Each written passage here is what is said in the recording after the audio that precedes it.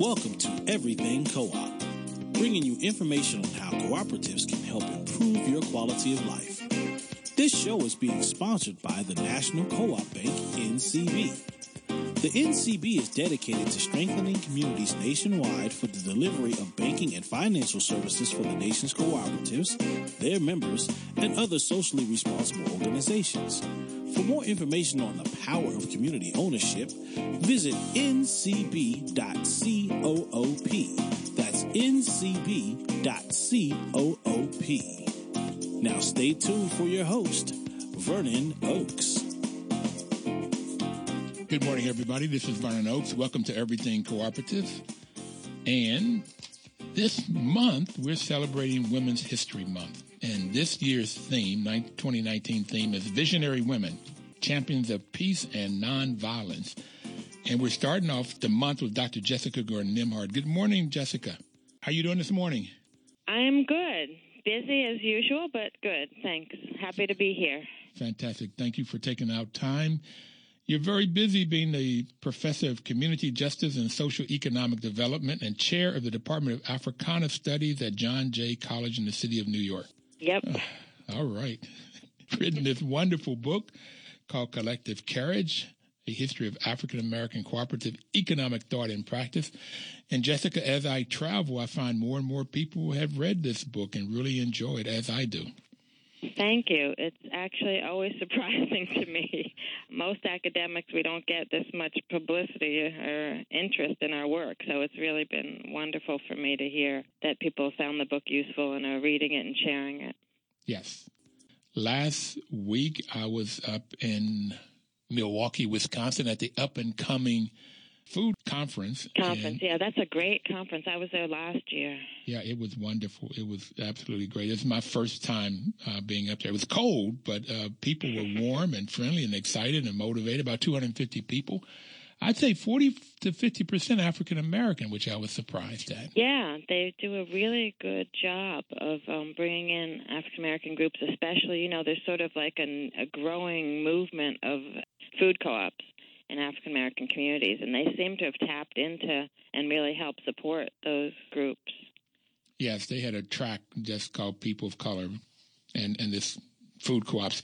So that was fascinating, and I found that people had read your book. That was the reason I brought it up.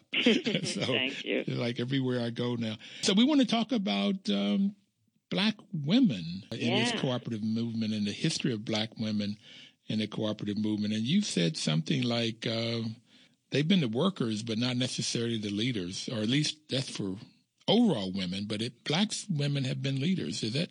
Well, tell us about what you found. So, right, when I first started looking specifically about women in co-ops, because that was one of my interests, I did find that around the world, the problem was the Black women were doing, not the Black women, the women were doing all the work, but not necessarily being in control or making the decisions or being the leaders.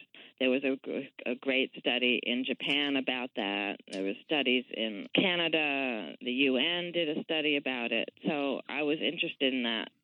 And I started looking at it for women of color. And then as part of the research I did on the book on African-American cooperative movement, I started looking at what was happening with Black women. And there was an interesting phenomenon in, I guess, some of the consumer cooperatives. Women were still kind of in the background and the men were the leaders, but women were doing all the work, kind of like in the Black church and in the civil rights movement, what was happening early on.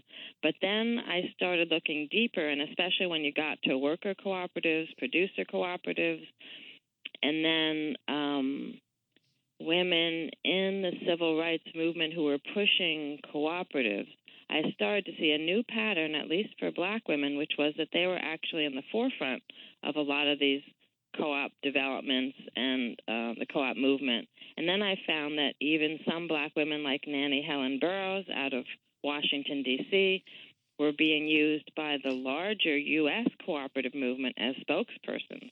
Nannie Helen Burroughs in the 30s was actually a member of the CLUSA D.C. chapter. Remember CLUSA, Cooperative League of the United States, which then sort of changed its name to National Cooperative Business Association. Now it's National Cooperative Business Association, CLUSA. Anyway, their D.C. chapter in the 30s there's letters in Nannie Helen Burroughs' files with them asking her to please come to this meeting and speak about the co-op movement, sort of the urban co-op movement, or come to this conference and speak about this. So she was clearly in demand by the mainstream co-op movement for the work she was doing in Northeast D.C. in the 30s. She started with a women's broom and mattress making co-op, worker co-op. Okay. Then they expanded to a consumer co-op because they got enough money from the federal government to do a farm out in Maryland. And so then they were doing, rural to urban, farm to plate or whatever work, as well as doing the mattress and the brooms, But she was considered a wonderful speaker because she was already nationally known for other work she had done on women's education and in the Baptist Convention. So they also used her in the co-op movement. So I just want to get a couple quick definitions out here. Sure, sorry. Consumer cooperative you mentioned is if the co-op is owned and controlled by the people that uses the products or services. Right. Housing co-ops is an example. Credit unions are examples of consumer and co-ops. Food co-ops. Right. And most food co-ops are consumer co-ops. And if it's owned and controlled by the employees, the people that work in the business, it's a worker cooperative. Right. And producer, Yeah. I want to go to the purchasing co-op first. I think about that. The purchasing co-op you didn't mention, but it could be they come together to buy things like gas or farming equipment and so forth, and they pool their money together to buy things. And they form this business. That's a purchasing co-op. And then the producing cooperative, I also call a marketing cooperative, is when they sell the goods and services. People come together, band together to form a business for that. So those are the types of co-op. And producers also have a co-op to do value added to their products. So like Land of Lakes is a producer's co-op. All the dairy farmers that are members send most of their dairy products to Land of Lakes and then process it into cheese, milk, butter, etc. So it's not just the marketing, but they also actually do the value added part for each of the producers. And I have to give a shout out to Cabot Creamery because they're celebrating 100 years this year. Oh, right. And it's the same thing. The farmers take their milk in Cabot Creamery, make milk and cheese and butter and all of these different things from it, and then sell it to these different markets that the local farmer could not get their product to these markets, and also the value. And they make money at the producer end and then as well as the farming end. Right. Okay. Exactly. So it makes farming much more stable and I guess lucrative, if you want to call it lucrative. Yes. So I found that Black women particularly ended up having stronger roles throughout the co-op movement, but especially in worker and producer cooperatives. And so I mentioned the role that Nannie Helen Burroughs played both in creating a worker cooperative and then a larger consumer cooperative connected to it in the 30s in Washington, D.C., and that she was used as a spokesperson for the entire mainstream co-op movement in that area. I wanted to give a few other examples of that. Actually, another producer co-op are art and crafts co-ops, because then, of course, the artist is the producer, but they use the co-op for a variety of things in addition to marketing. Sometimes the co-op provides the studio or the space to do the art in, a space to sell your art, so you collectively share a space to sell your art, to get art materials, and then to also market your business. Well, Freedom Quilting Bee in Alabama in the 60s is also a great example of women's leadership, because not only were these very, very poor sharecropping women who realized that they could augment their incomes with quilting, came together in a quilting cooperative, but also they were very politically involved, and the Freedom Quilting Bee is one of the founding cooperatives of the Federation of Southern Cooperatives, which was a regional organization that developed the year after the year that the Freedom Quilting Bee started. And Estelle Witherspoon, who was one of the founders of Freedom Quilting Bee, is actually quite revered by the Federation of Southern Cooperatives, so much so that their annual awards program for their fundraising is named after her. The award they give every year is the Estelle Witherspoon Award.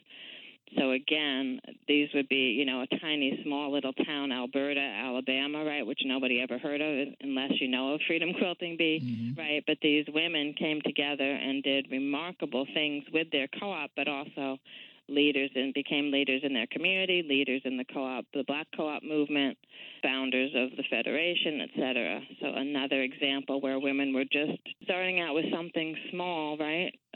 Survival and making sure their families were well taken care of. Then they moved into community, making sure the community was taken care of, and then moving into the broader arena.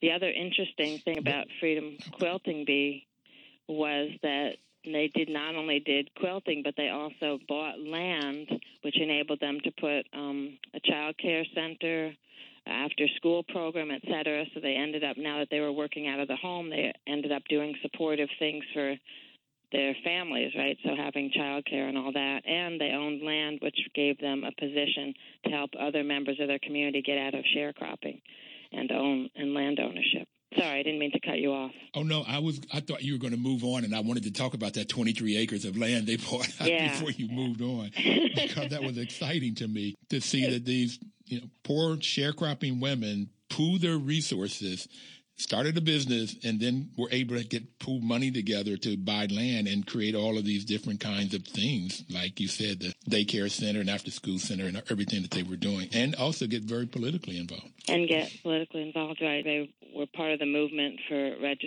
voter registration. As we said, they were part of the movement for creating more cooperatives in the South and developing a regional development center, which is the Federation. At one point, they were the largest employer in their town, so that they were very substantial. And as I said, the land ownership piece is really important. If anybody knows anything about Black land loss, most of the history for African Americans has been attempting to own land and often having it taken away from us. So their ability, right, to pool their meager resources, get their families out of sharecropping, and help other sharecroppers to get out of sharecropping through land ownership and use of the land that they were able to buy is it's a beautiful, incredible story. But sometimes the sharecroppers, when they went to vote or register to vote, they were kicked off their land. They were evicted. Yes, Fannie Lou Hamer that happened to. Some of the women in this in the Alberta story that happened to them and some of their neighbors. And so that was even more important for the co-op to own its own land and to have extra land to lease out. And to eventually they sold some of the lots to some of their neighbors who got evicted. And so that was also the whole piece of this, that they were able to support the larger civil rights movement because of what their co-op had enabled them to do. Right on. Well, we're going to get ready to take our first break, and it's a great place to break. You got poor women coming together, forming their business, being leaders, not only in their business, the quilting, but also in the community. Largest employer and very political, and helping that community, helping their neighbors out. A fascinating story. Yep. We're going to take our first break, and then we'll be right back.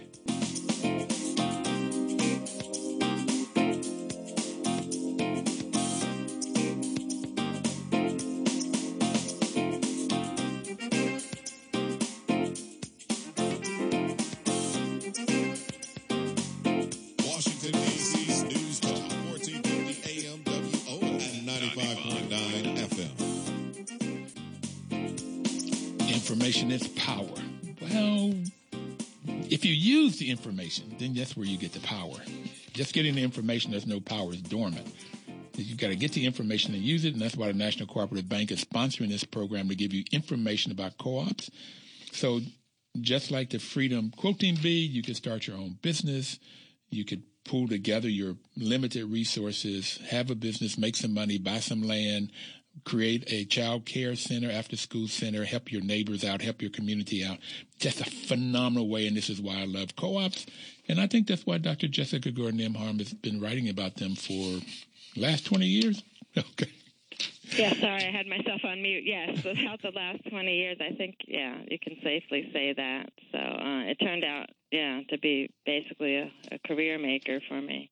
And it was just a query, right? I started out just wondering, right, how much African Americans were involved in cooperative movement and how many Black cooperatives there were. And then it just turned out that there was just a wealth of information and a wealth of different ways to understand and look at how the movement has proceeded over the centuries. So do you know what has happened to the quilting bee? Well, I sort of do. I don't know. I can't tell you exactly today what they're doing, but in the last 5 years, they've struggled to stay in business, and mostly the struggle has been that the founders and early members were retired and died, and they didn't have as good a succession plan as we would have hoped. So in some cases, family members, other daughters, and other neighbors got involved. In some cases, they didn't have more people to get involved. And so they did have a hiatus for a while, but about 5 years ago, they kind of reformed and restarted, but sort of much smaller level. So I believe there are still some people still quilting and in the co-op, but it really had its height in the 90s, I would say. They had actually branched out into making pot holders and conference bags and things like that. They had an outlet store in Buffalo, New York, and things like that. So they had a good run, for 30 years or so, and then they've been a much smaller footprint now. But as far as I know, they're still operating. So having that succession planning is extremely important. Extremely important. It's one of the things I think we learn when we study most of the co-ops, which is, you get a big push with the founders, and the founders educate themselves and have a lot of energy and excitement, but we forget that we have to keep doing that, right? All the new people need the same kind of education, need the same sense of excitement. It may be that sometimes even the sort of mission of the co-op needs to change a little bit, right? Because often the need for sharecropping women declined over the years, right? But the need for women to be in control of their own company and to keep a craft going and to run a business didn't change. But some of the early immediate sort of motivating needs for that kept the co-op going at first changed. And I think we have to make sure that our co-ops figure out how to keep growing and changing with the times and with the people and keeping that momentum going. And to me, a lot of that is about education. Some of it is even about reminding us of our history, right? I mean, of each co-op's history. And some of it may be figuring out new catalysts, right, for the business development and to keeping the business going. Well, if you look even today and you say that I've been told, I haven't found this out, whether it's true or not, that African-American women as a whole in the U.S. have a net worth of $7. So that right, and if you have children, it's negative. Sorry to say. Yeah, no, some will be negative, some will be positive, but the net of $7 is almost like it's a break even that just don't have any net worth. It's basically, and so to get income coming in like they did at the Quilting Bee, and so that they could then form the child care, which would give them some time to work, and the money would give them a place for their children. Yeah. And then they have money, so they end up with some sense of freedom in their life. They have some control over their lives. That is as much needed today as it's ever been needed. It is. And the other thing that's exciting about these worker co-ops is that you don't only get a good salary or income, but you're also an owner of a business. And when those of us who study wealth, which is also another thing that I do, equity in a business is actually one of the things that the most wealthy people have that the most poor people don't have. So worker co-ops and co-ops in general also provide that equity. So not only provide the need and the good and the service that we need at an affordable price, not only for worker co-ops provide a good income and a stable job, but then there's also the added piece of equity, which really can help you to amass some wealth. And so it's not that we don't need them anymore. I think it's that sometimes the co-ops don't spend enough time with their members talking about why they're in existence, what they're doing, what they're accomplishing, and how they can do more.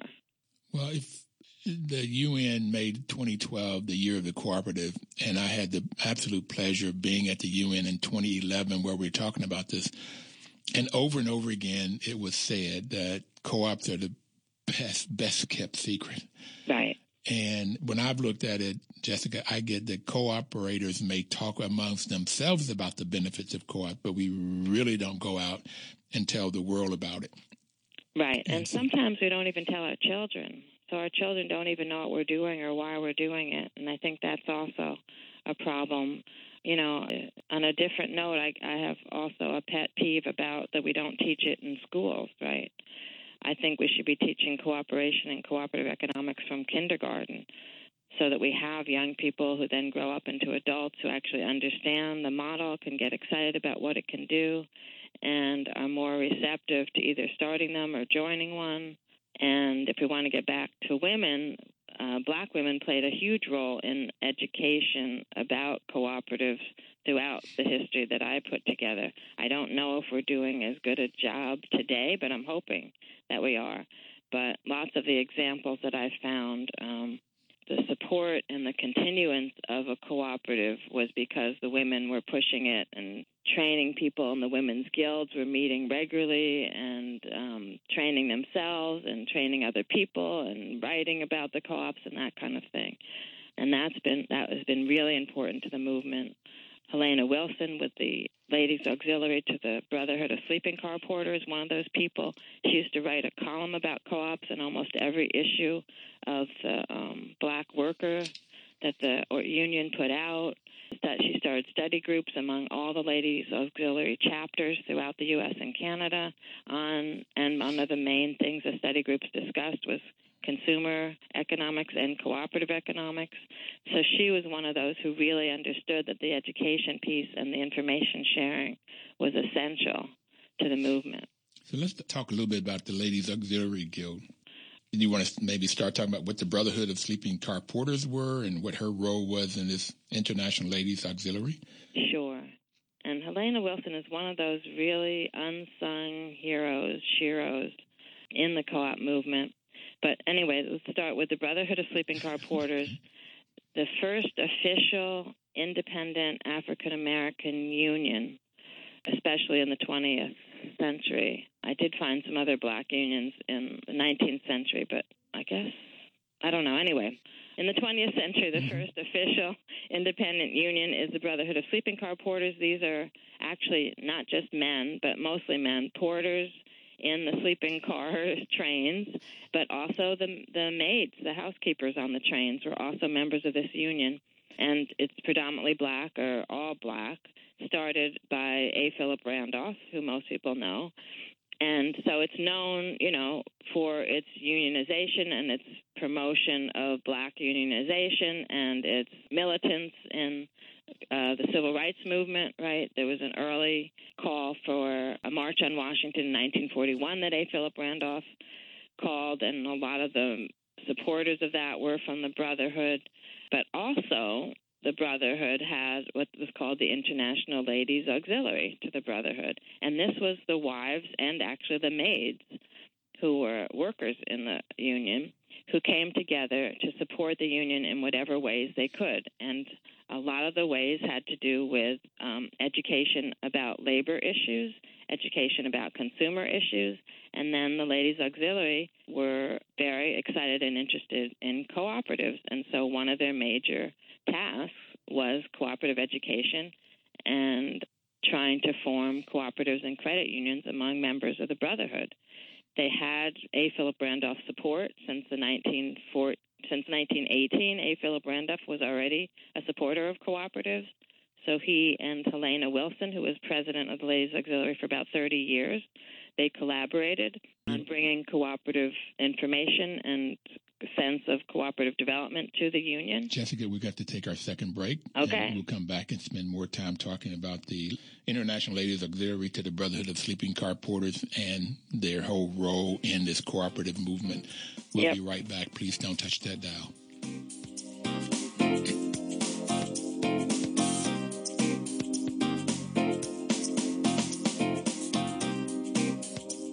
Washington, D.C.'s News Talk, 1450 AM WOL. Welcome back, everybody. This is Vernon Oakes, and the program is Everything Cooperative. We're talking about cooperatives and the cooperative movement, particularly with black women.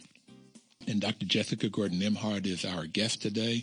And when we took the break, we were talking about the International Ladies Auxiliary to the Brotherhood of Sleeping Car Porters, and Helena Wilson, who's just not known. And from everything she's done that Jessica's written about, she should be as well known as A. Philip Randolph, if not better known. Okay. Yes, and in a minute I'll talk more about what she did, but I also, interesting about her history, which connects to something else about women, is that she started out in the mutual aid movement. She was a leader in a local mutual aid society in Chicago where she was. And why that's interesting is because I start my book with mutual aid because that's how W.E.B. Du Bois started his book in 1907 on economic cooperation among Negro Americans with mutual aid societies, because we both argue that those are really the precursors to the more formal cooperatives. And mutual aid societies are societies, they still exist, where a group of people come together with a need, pool their money, usually with a small amount of dues per month, to create a pot of money that then, when you need to use it, the group decides to give it back out to its members. So like a mutual aid burial society, if you need to bury your dead, you go to your society and the society will pay for it because you paid your dues consistently, and there's a pot of money to do that with. So it's very interesting because black women are some of the leaders in the black mutual aid movement from the 1700s on. And you find that 1700s. From the 1700s on, yes. The mutual aid movement started very early in our history here in U.S. soil. And the earliest ones we can find were started in Rhode Island and Philadelphia. And then all over almost every territory in the U.S. had mutual aid societies, and many of them were run and started and run by women. So that if you study the mutual aid societies in African-American communities, you find out that I think 80% of them were women-owned and run, partly I think because women were the ones in charge of the sick and the dying and that kind of thing. So this is how they were making sure they could handle those issues for their families and their communities, partly because they were so involved in the church and religious things, and a lot of the mutual aid societies came out of that. But it's interesting because a lot of the women that I found in the co-op history had their start in the mutual aid movement, and Helena Wilson was one of those. Mm-hmm. So she already came to sort of the brotherhood and to cooperatives from the mutual aid movement. So she already knew that notion of pooling your resources, everybody coming together to address a need, using some kind of quasi-business model, but a collective model to address that need, and actually handling money, right? Because that's what mutual aid societies do. You actually exchange money and handle it and make collective decisions about what to do with your pool of money. So she came out of that kind of a movement, which is one, again, an example of how important the mutual aid society movement was to all this and how important women were to that. And so in the brotherhood movement, the Ladies Auxiliary really declared itself with an interest in economic justice from the minute it was started. They had what was called Declaration of the Object, Principles, and Aims of the Ladies Auxiliary, and its goal was to provide a common meeting ground for women who endorse the principles of democracy and wish to see them applied to the field of industry. And so the notion there was it wasn't good enough just to have your husbands have a good union job. You had a responsibility to do something for your community with that added money, right? Basically, the union job for the porters put their families in the black middle class. It's more working class from white standards, but for blacks, it was a black middle class. Mm-hmm. And you weren't supposed to just sit on those laurels of that now you were in the black middle class. You had a responsibility to spend that money to help the rest of the race. And cooperative economics was a way to keep that money recirculating in your community. So the notion was you've got a good job with the union. Now what does your family do? How does your family spend that money? Well, we should have a credit union so that we can put our money, save our money in a credit union that will then give back to the community. We should have buying clubs so that we're buying in bulk together and using our money to buy from other black groups, to buy together to make our money last more. We should be creating co-ops like they participated in an eye clinic co-op, so that when they had to go to an eye doctor, they were doing it at a co-op clinic, and the money was recirculating that way. Basically the buying clubs would then become a food grocery co-op, and again keep the money recirculating and moving back into the community. And so that was why they started study groups to learn about how to start a credit union, to learn about consumer cooperatives, to learn about the cooperative movement. Helena was writing articles about cooperative movements all over Europe and the Antigonish movement. She was writing, little short pieces on what's a consumer co-op, what's a producer co-op, how, examples of them, and then moving around. There were, about 10 chapters: Denver, Chicago, St. Louis, Minneapolis, St. Paul, Detroit, Indianapolis, Washington, D.C., New Orleans, Omaha, Oklahoma City, Los Angeles, Seattle, Montgomery, Pittsburgh, Montreal, Buffalo, Jersey City all had co-op study groups that were started by the Ladies Auxiliary chapters. And they invited the men to come also because, again, even though the men already were working, they wanted the men to understand the co-op movement, so they understood what the women were trying to do and what would be next to happen in their communities. So it was a very, very deliberate notion about how the co-op was supposed to contribute to community and supplement and augment what they already were doing in the union movement, in the labor movement. I'm so excited about the education part, the fifth principle, training information, right? Fifth principle of cooperatives. But in their bulletin, they talked about subscribing to journals and newsletters about consumer economics and cooperatives. So not only were they having the study bees, but they were asking the ladies and perhaps the men to subscribe to these journals, to keep learning, to keep growing, studying credit unions and to keep those journals going, right? They were connected to CLUSA, so one of the magazines they wanted them to subscribe to was the CLUSA, I forget what it was called, Cooperative News or something. Anyway, CLUSA had a magazine out, so that was actually one of on the list. I saw in the archives the list of the things they were asking them to subscribe to. And CLUSA, of course, is the Cooperative League of the USA. But the other thing I found interesting in looking at her history, comparing it to my life, is that she was the president of the auxiliary from 1938 until 1965. Well, 1965 was when I graduated from high school. Okay. And so it's like if this information was out there, and my father worked on the railroad, my grandfather worked in the mines, my father was a brakeman on the road in the yard. He was not a porter, but we would get passes and we would ride on the train, and I was always interacting with porters and stuff. But nowhere in my history, whether it's in this side of it or in school, nowhere was there anything about this co-op world, and that's what I. Yeah, it's very weird. And you said you graduated from Bluefield High School and then Bluefield State College. Yeah. Right. But that was connected to, remember I had found that the Bluefield, what was it called? Bluefield Colored School? Originally, yes. Originally, yeah. They had a student co-op in the 20s and 30s. Yeah. And you didn't hear about that either when you were there, right? No, and my mother graduated from there in the 50s. Yeah. Okay. No. So, for about 10 years, they had a student co-op. It was supplies, book, sort of like a book co-op and supplies. They bought pens together, notebooks, all that. And they also used the dividends to help pay the tuition costs for higher education. Well, see, I find it just fascinating. They're selling the books and the papers and whatever they need, and they have control over the bookstore to each other. Whatever profit they get or surplus, whatever you want to call it, they can give out dividends. Well, they gave out scholarships. Yep. Okay. Yep. So they're helping each other by supplying what they already need. It seemed fascinating, but then it stopped, and I questioned, why did it stop?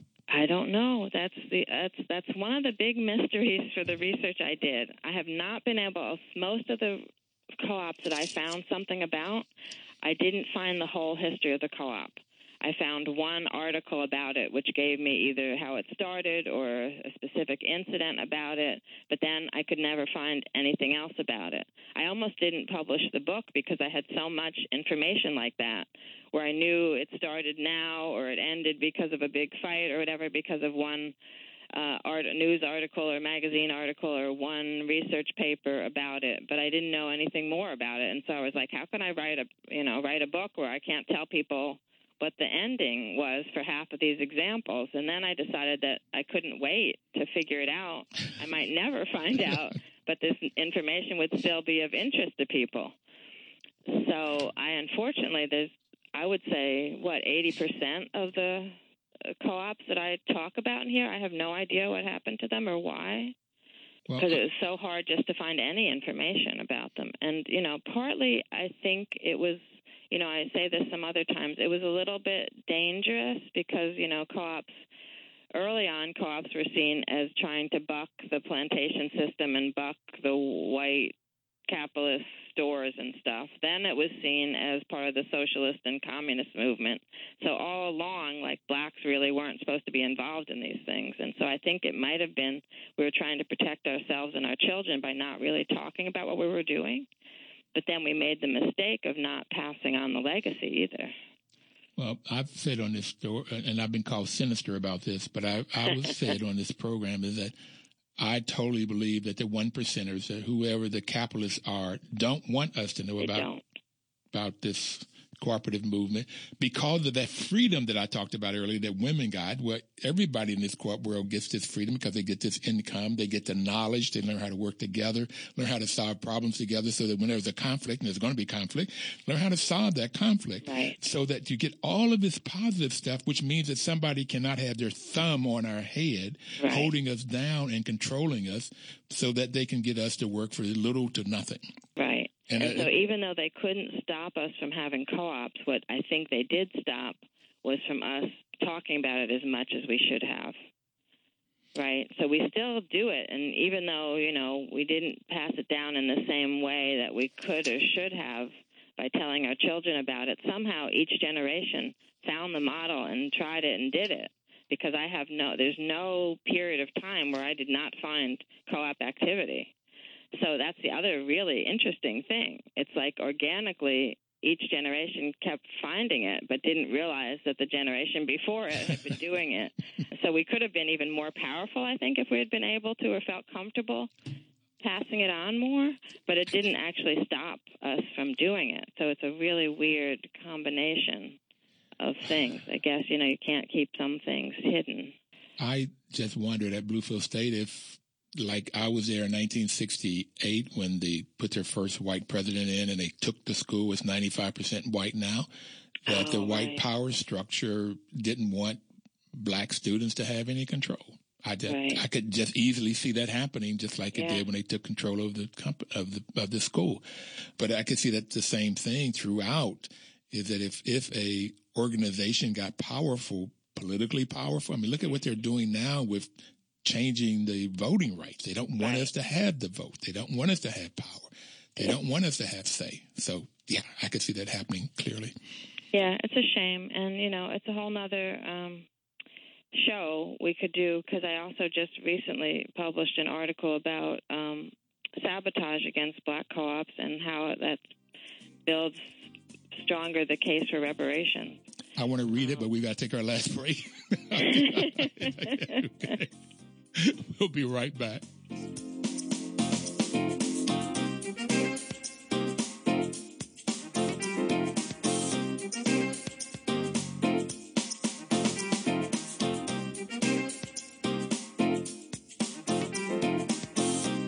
Washington, D.C.'s News Talk, 1450 AM WOL and 95.9 FM.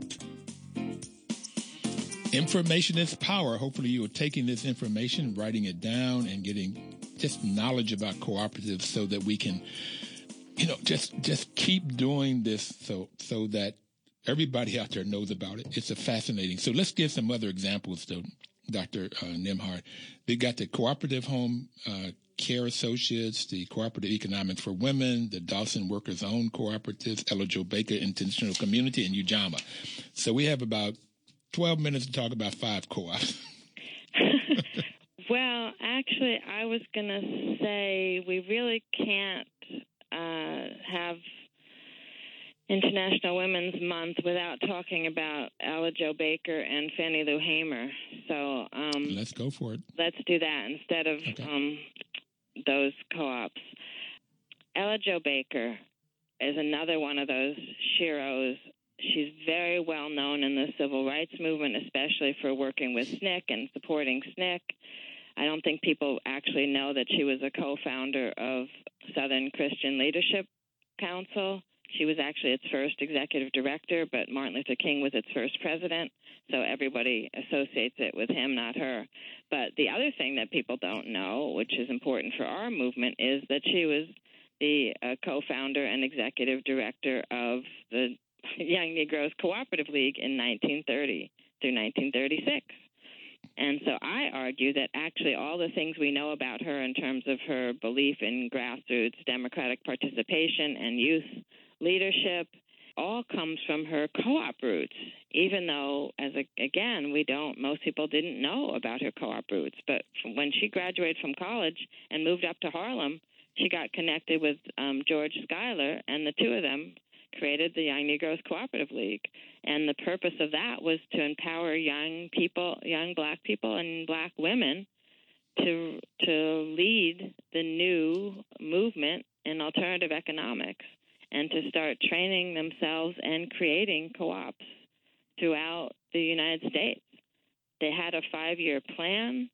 Their plan was to start, they wanted 3 to 5 people in every town, city, area to come together and create either a consumer co-op, a buying club, or a credit union, and then to connect with other people in their region and create a regional co-op association and a credit union, and then regional factories to support the consumer co-ops and the credit unions to support the work, and then the regionals would then all connect to the national association.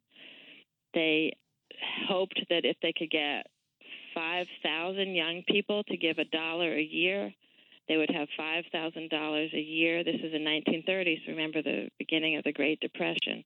They would have $5,000 a year with which to do co-op education and co-op development. She was actually a field director. You know, she's also known for being one of the most famous field directors of the NAACP in the 50s.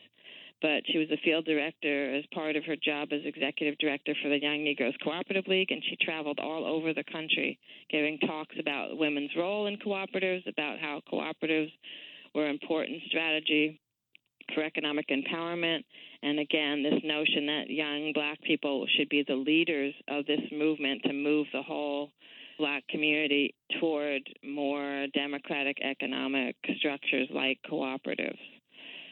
They were so successful in terms of getting the message out that their first conference in 1930 or 1931 was in Pittsburgh, where Schuyler was, even though he lived in Harlem, he was a columnist for the Pittsburgh Courier. So Pittsburgh, I guess, was a natural place for them to do this. They had 600 people in attendance at their first conference. 25 delegates who were pledged as members of the Young Negroes Cooperative League, but 600 participants attended the conference. Just think about that. 1930. It's in Pittsburgh. It's the beginning of the Great Depression, and they got 600 people to come talk about cooperatives and for youth to be leading this movement. And that was where she made her first speech about the role of black women in the cooperative movement and how important black women are to, as organizers, as understanding the cooperative principles, that we would be the ones to really move this forward. And that the Young Negroes Cooperative League wanted to hold up the leadership of women and youth in this movement. So I have it, tell me what you think about this, that women are sort of like work together. Women seem like they have a better sense of just working together, solving issues, not fighting each other, nourishing kind of personality. So they seem like they fit co-ops well. Yeah, it's interesting.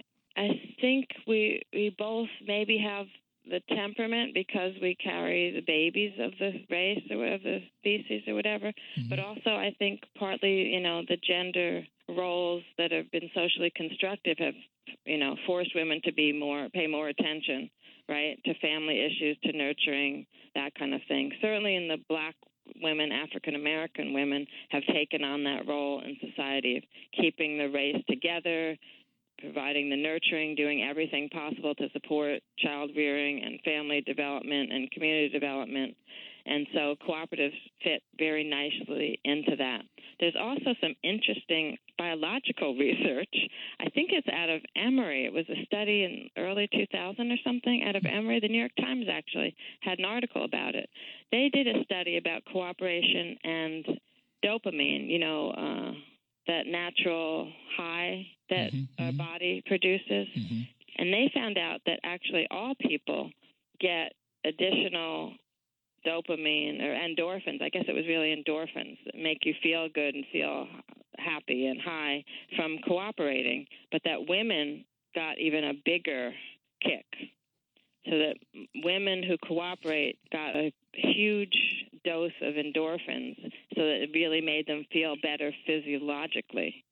And that, in some ways, makes some sense if it's true. I don't know if they ever reproduced the study. I only saw it once. And as I said, it wasn't that men didn't get it. Men got high, too, on cooperation, but women got more. That's fascinating. And so, I think, and nobody really talks about that either. I thought about trying to do some kind of column about that, but I wasn't sure how to follow up on it. I wonder, because the high of being a team player, playing football, basketball, running track, working together. Yeah, probably works for guys too, right? Yeah, well, I've felt that in a team is that this when we cooperate and work together, and particularly if we cooperate, work together and win, that's a tremendous high. But right. Yes. Right. Okay, I can see that. Yeah, so anyway, it makes us all feel good. For some reason, it makes women feel even better. So I think that might also help why women are so involved. And then I think, in the Black community also, the other reality is Black males have been so crippled in our society, right? They weren't really allowed to do much. So Black women kind of just did whatever needed to be done because, their partners were often, not allowed to do it or discouraged or, literally stopped, or literally hung, yeah. Right, hung, lynched, jailed, whatever. And so we just kept moving on some of these things. And some of the stuff, it was actually easier for Black women to say it or do it, right? Even though, right, as women, we couldn't even own our own separate bank account or anything. There's also lots of examples of women having to get the men to actually deposit the money or open the bank account, that kind of thing, because they couldn't do it without a husband or something. So there's all these weird dynamics involved in that. I know we're going soon, so I can't not mention Fannie Lou Hamer, so we can end on that or end on something out of Fannie Lou Hamer. But we only have 2 minutes, so talk about we Fannie. talked about voting rights. Fannie Lou Hamer is a huge person in the voting rights movement and was a SNCC organizer in Mississippi.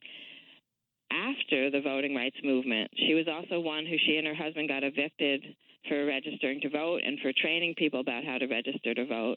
She realized that getting political rights wasn't enough. We really needed the economic rights and economic justice, and that co-ops were the way to do that.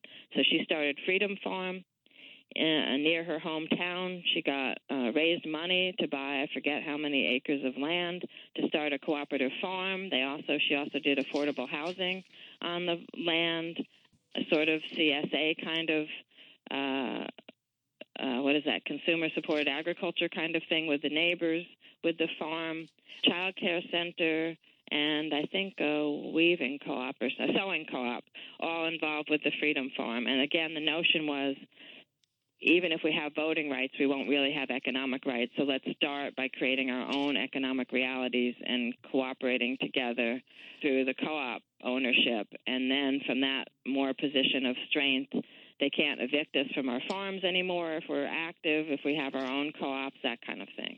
And so I know we don't have much time, but she was also one of those who connected from the opposite. She tried doing the politics first and the voting first, and then came to the co-op movement, realizing that the other stuff was a little bit hollow without the economic justice and economic independence. Yes.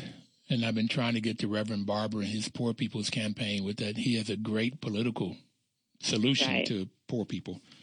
But I'd like to see him put co-op on his platform. That would be great, yeah. We should have a dialogue with him. Yes. So what you would like to leave people? We have less than a minute. What would you like to leave people with? I think what I want to say is that the role of black women in the cooperative movement just shows how important the things that we already talked about, how important education, commitment, dialogue, building of trust, how important understanding the freedom of economic justice brings freedom and economic independence in order for us to do the rest of the work we need to do as human beings. Thank you, Jessica. Thank you very much. Thank you. Thanks for having me. Everybody out there, have a wonderful cooperative week. Washington, D.C.'s News Talk, 1450 AM WOS and 95.9 FM.